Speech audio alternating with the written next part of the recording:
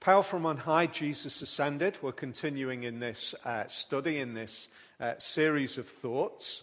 And really, last week we looked at the kind of the taster, really, the transfiguration. If you were able to be here, then you'll be aware that we were looking at the period in Jesus' life when he was changed beyond belief, which gave us a taster of what was to come on this occasion that we're looking at this afternoon. So really we went back one step. If you weren't able to be here, I encourage you, get to the website, download it. You can get to here so that you can start to build up the journey that we're taking.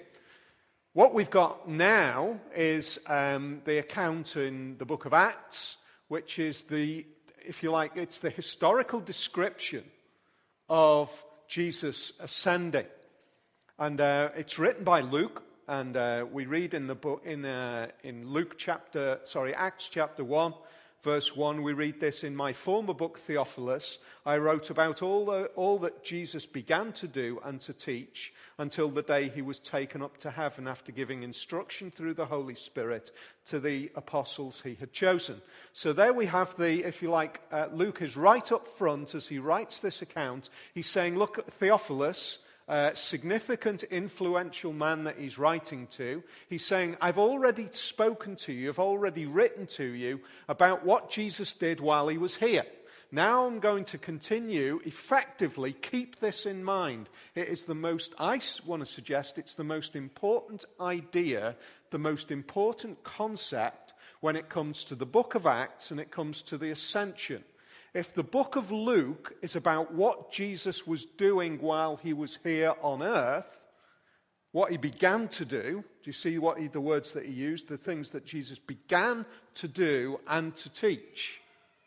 That's began to do. What does that mean? How can you possibly say he began to do when the book of Luke ends with Jesus dying? Surely that's everything that he did. Well, Luke has a different concept. He's saying, look, the first book, chapter 1, Theophilus, was about the things that he began to do while he was here. Now he continues to do in his absence. That is, in human terms, extraordinary. It's bizarre to claim that, isn't it? I cannot do things while I am not here. I can't do that. There are jobs at home that need to get done, which will not get done if I am not at home. It's quite likely they won't get done while I'm at home as well, but they're not going to get done while I'm not at home, are they? But what Luke is suggesting and opening up to us is the idea that Jesus, in his uniqueness, begins a work while he was here and continues a work in his absence. That's the way he starts the book. I would suggest to you that idea, if you can kind of capture that, hold on to that, the idea of Jesus continuing to work is one of the underlying ideas about Jesus ascended. Just kind of pocket it. Make it the idea that you hold on to through the next series of weeks as we work it through. Look at the way the account unfolds. We come to verse 11. Jesus is talking to them in various ways. And then we come to verse 11. Verse 9. We'll go from verse 9. After he'd said this, he was taken up before their very eyes, and a cloud hid him from their sight. They were looking up intently into the sky as he was going, when suddenly 2 men dressed in white stood beside them. So I want you to, just for a moment, imagine that you were there. Imagine that you're in that gathering of people who are witnessing this unique occasion. One of the central claims of the message of the gospel of Jesus is that he came into this world, he died, he rose again, and then he returned to heaven. Imagine that you are there for a moment, standing amongst people. You've listened to Jesus speaking in a way which you know that he was there. Now he isn't there. He's gone. You've seen him in a remarkable way disappear out of sight. as he is in some way raised and then disappears. And then all of a sudden there are these two guys dressed in white standing. What do they say? Men of Galilee, they said. Why do you stand here looking into the sky? Part of me thinks, why are we looking into the sky? Are you really asking that question? Really? Are you asking that question? Well, because Jesus has just disappeared into the sky. That's why we're looking into the sky. Part of the sense of the question, you think, that's just a daft question to ask. The most remarkable occasion has actually happened. We have seen Jesus rise, and now we see him disappear. He's gone into the sky, and now you're asking me why I'm looking into the sky? The most amazing thing has happened, and now you're asking something important. You're making the very first statement that you are making to us. Why are you continuing to look at a remarkable event? That would suggest to me that either those messengers are absolutely stupid because it's obvious why they were looking into the sky, or there is something way, way more significant as to why they ask that question. I would suggest if they are messengers from God, then it is the latter. But I think I would also encourage you to say that there is reason from what we read before to know that the question has a real purpose. In a way, it's a little bit like another question or another statement that Jesus makes as he is risen. Earlier on in the Gospel of John, we read this. Mary is brokenhearted. She's gone to the tomb, and she's hoped to go and to care for the body of Jesus. She finds the tomb open. She's absolutely devastated. She hears a voice speaking to her, who she believes to be the gardener. Jesus said to her, Mary. This conversation is going on up to this point in time.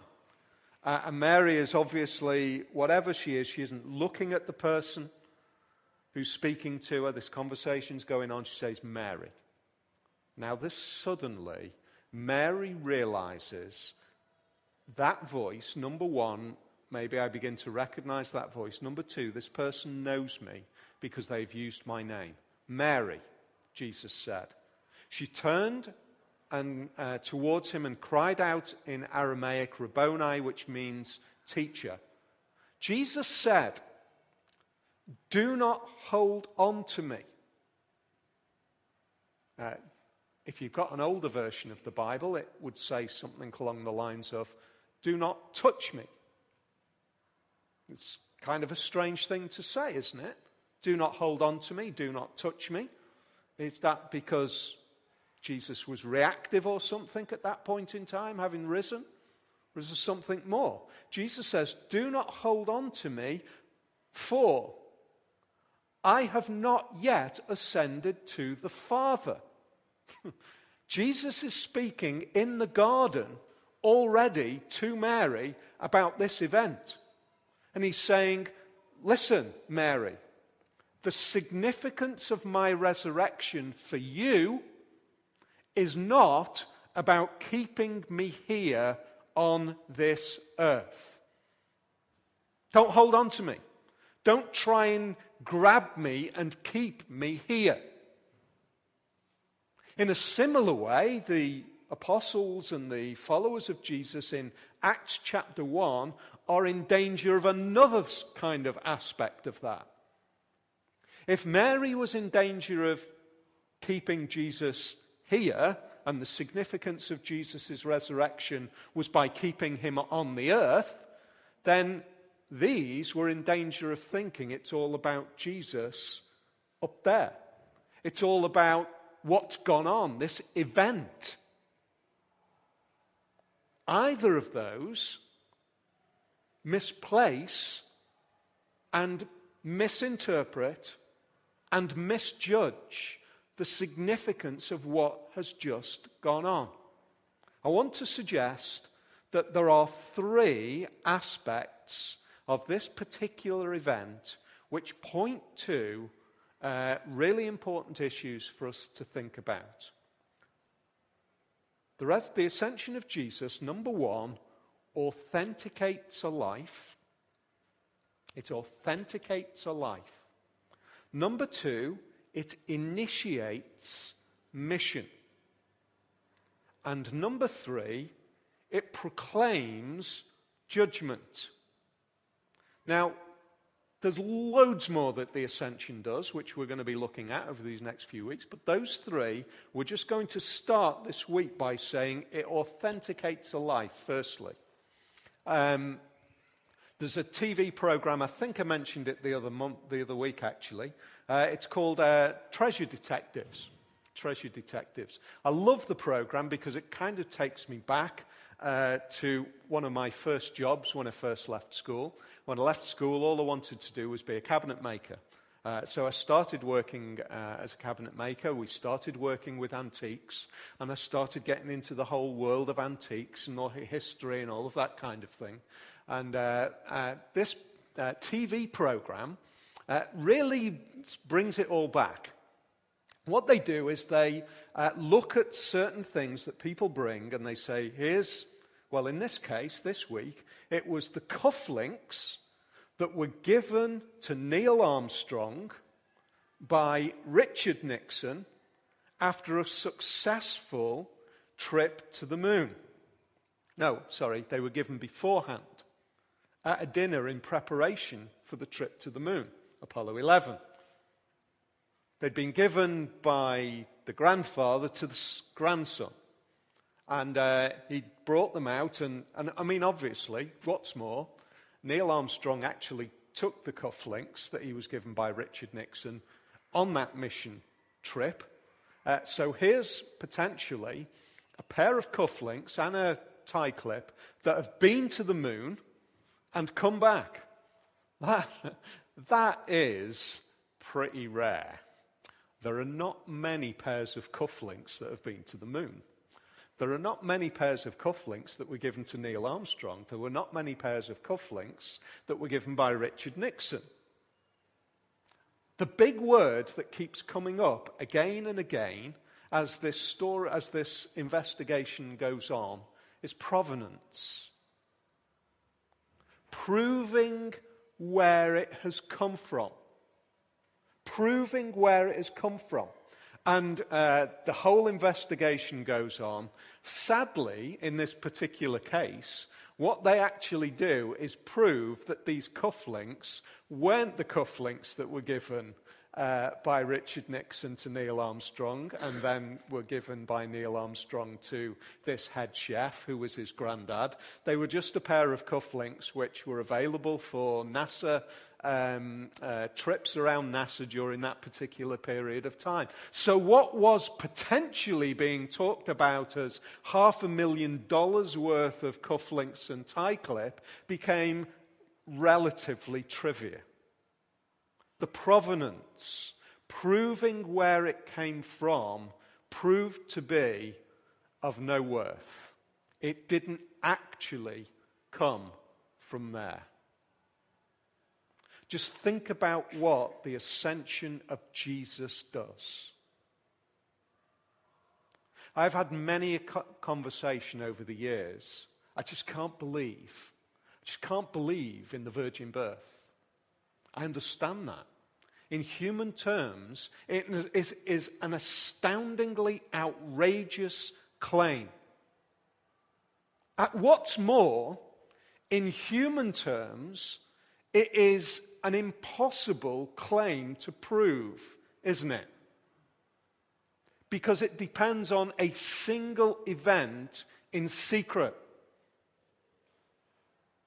I can't believe in the miracles of Jesus. I can't believe in the authoritative teaching of Jesus. The ascension is the provenance, or rather it's the event that gives the provenance for the claims of who Jesus is. See that? So all of a sudden, like the other investigation on treasure detectives, when they investigated Stradivarius violin, I think that was the one that I mentioned the other week, and they turn around to this guy and they say, do you know what? This is a real Stradivarius violin. It is worth probably $12 million. He was glad because he'd bought it as part of his musical foundation and then was going to lend it to a teenage girl to play the violin. That's kind of brave, I think. But it's genuine because we've done all of the work. You know, it might say Stradivarius on the label inside, but that doesn't make it necessarily a Stradivarius. You can get a bit of paper, you can cover it in tea, you can stain it a bit, you can stick it in, and it can look like an old label. That doesn't mean it's a Stradivarius. But a whole load of other investigation says this is a Stradivarius. They did an MRI scan on the violin. In a sense, the ascension of Jesus is like the MRI scan on Jesus. It's the final proof. It's the event that takes place that says everything else that is claimed, which is really difficult to prove, is valid because of this event which is visible and public. The Christian faith is not some kind of faith which is a nice set of ideas. It is that. It is that. It's not crazy, horrible, awful ideas. It is dependent upon historical events. It is dependent upon a single life. It is dependent upon witnesses to that life. So when Jesus claims to be born of a virgin, when the New Testament claims that Jesus is able to intervene in ways which are remarkable, it is this event which says to you and to me, I can trust all of those other things because of this,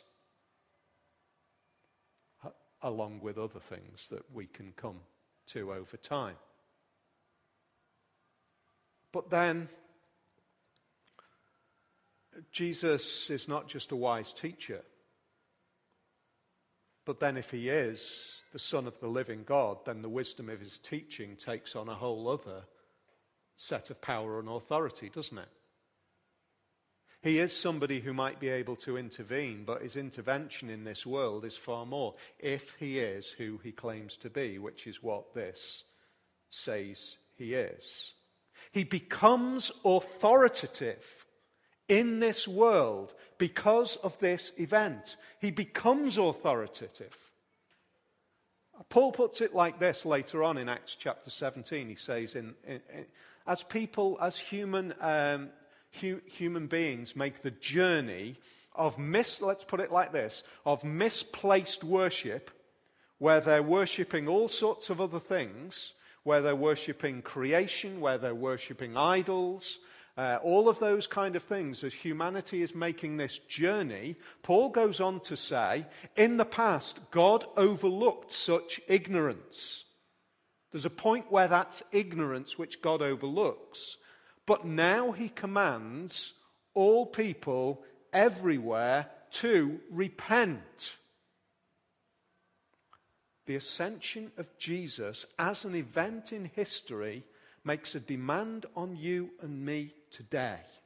It demands the authority of Jesus in our lives. It says, in a world which says that there cannot be any authority which makes demands of me in this world, And part of me would say, part of me agrees with that postmodern perspective. There is a part of me that agrees there is nothing in this world which has the authority to make demands of me, ultimate demands, absolute demands, complete demands. There is nothing in this world which has that kind of power to make an absolute demand of all humanity. There is nothing. But if there is a power that breaks into this world from outside of this world, then maybe that does have the power to make demands of me. And that's what Paul says. It's actually the proof of the identity of Jesus which demands you and me to repent. Makes that demand of us. So that's the first thing. It authenticates a life. Second thing, it authenticates mission. How can Jesus? You want me to follow Jesus? You want me to believe in Jesus? Wouldn't it be easier? And maybe this is what Mary was alluding to without actually saying it. If she'd kept Jesus in this world, bearing in mind that Jesus has now risen, he's risen from the dead, he's now living, he's not going to die again. Wouldn't it be easier if Jesus was here? Wouldn't it make our job so much easier? If there was this one person in human history who had lived since AD 1, if he was still living today, wouldn't it make the job of following Jesus so much easier? If we could travel to wherever Jesus happened to be in the world at that particular point in time. If Jesus was now 2013 years old, or whatever it would be, if Jesus was that old in this world at this point in time, wouldn't it make our job of saying follow Jesus so much easier? Well, Jesus, he'd seen that. He said, listen, if they do not listen to Moses and the prophets, they'll never be convinced, even if someone rises from the dead.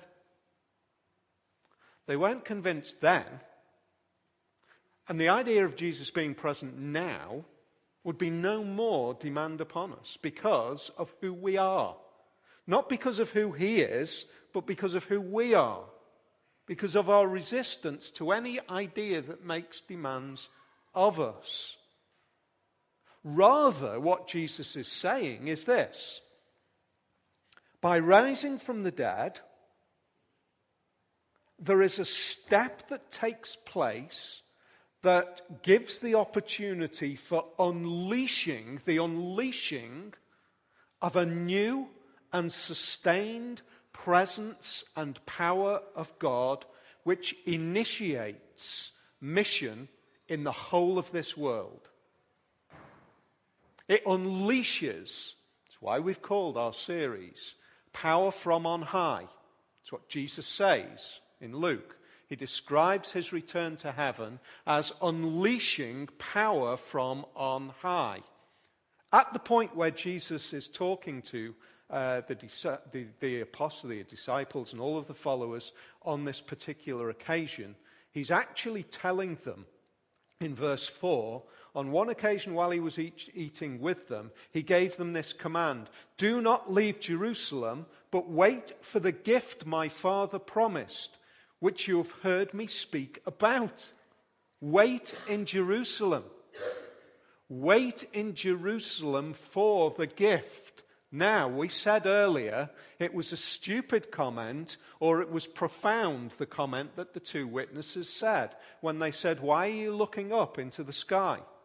Look at what they actually say. Men of Galilee, why do you stand here looking into the sky? The outcome of that is they do what? They go back to Jerusalem and they wait. And then what we see is the unleashing of a new power of God within his people. A new power of God by the power of the Holy Spirit, an unleashing which just pours out by the presence of the Spirit amongst the people of God. Now, hear this. It is a power which has a greater authority of the presence of God than simply Jesus' individual presence. Jesus already said, even if somebody who's risen from the dead, they won't believe. In other words, the presence of Jesus does not assure our belief in him.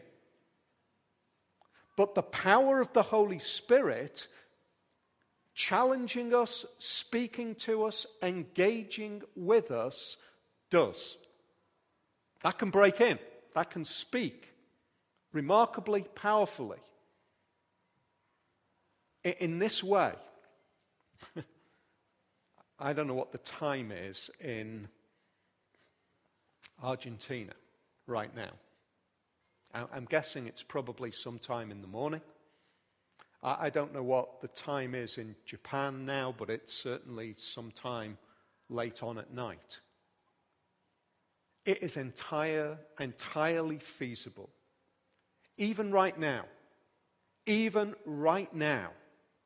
that the power of the presence of Jesus through the Holy Spirit is speaking right now to somebody in Argentina so that they are being challenged and changed and repenting at the very same moment as the power of the presence of the Holy Spirit is speaking to somebody in here so that they are being challenged and changed.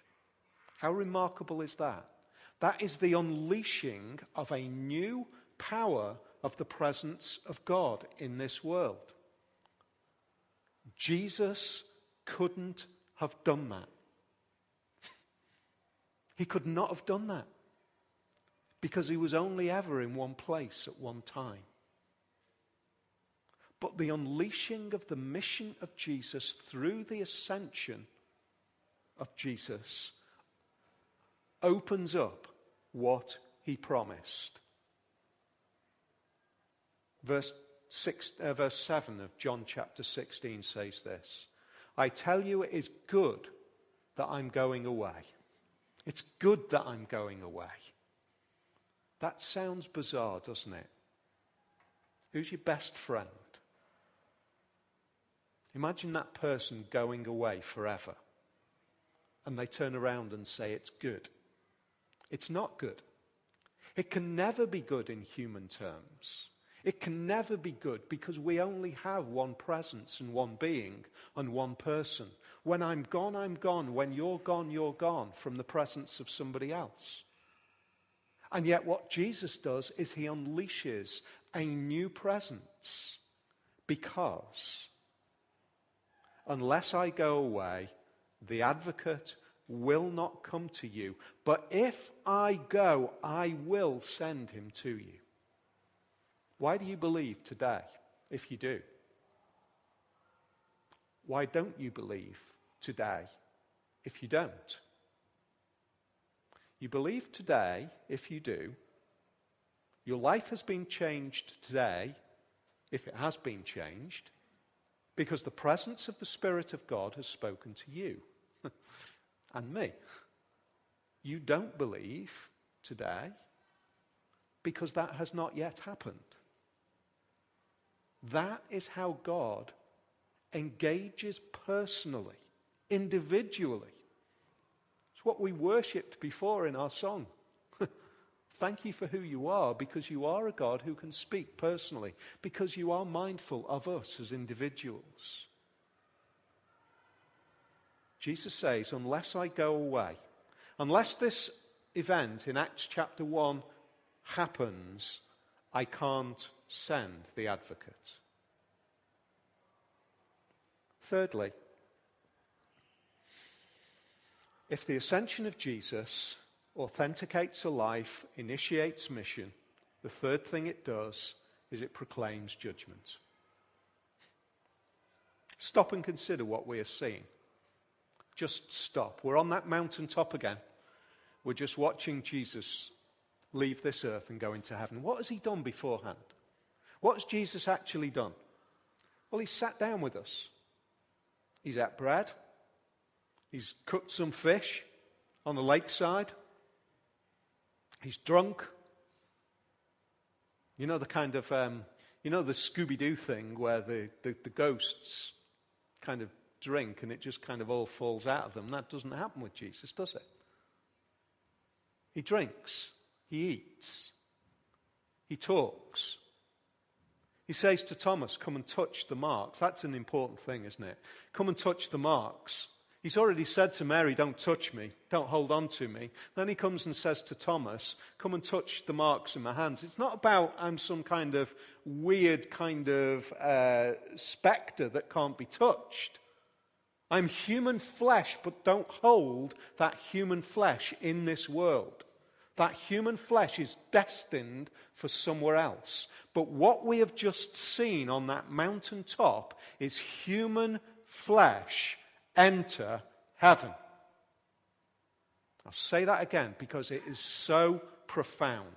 We have seen human flesh enter heaven. That is mind-blowing. Because human flesh cannot come into the presence of God. Because it will be wiped out by the glory and the majesty of being in the presence of God and yet not being worthy. What does human flesh going into the presence of God tell us? That human flesh was righteous. Jesus said this beforehand. When the Spirit comes, when the Advocate comes, he will prove to the world to be in the wrong about sin, righteousness, and judgment. Sin, because it doesn't believe in me. Sin is not believing in Jesus, at least how Jesus defines it. Secondly, it teaches about righteousness. Righteousness because I am going to the Father. In other words, Jesus' ability to go to the Father is because he is righteous, because he is pure, because he is perfect. Thirdly, about judgment, because this world stands condemned. Why does this world stand condemned? Because it doesn't believe in Jesus and because it doesn't have the righteousness to go into the presence of God. Those two things. Therefore it stands condemned.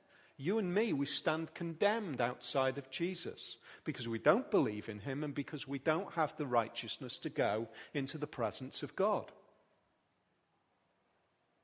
Paul puts it like this. Or rather, verse 11 says it like this. Look at what verse Acts chapter 1, verse 11 says. This same Jesus who has been taken from you into heaven will come back in the same way as you have seen him go into heaven. He's going to come back in the same way as you have seen him go. I don't think that what Luke has in mind there is the literal idea of Jesus suddenly kind of appearing in that particular place out of the sky. I think the idea that he has in mind is this.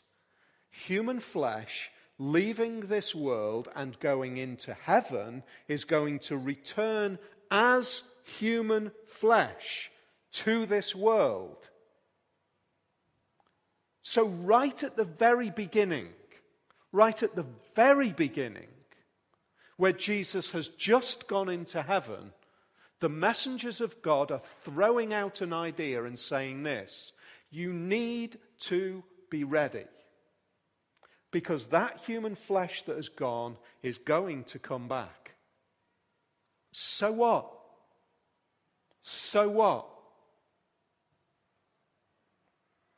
Well, Paul puts it like this again in Acts chapter 17. He says this: he has set a day, God has set a day, when he will judge the world with justice.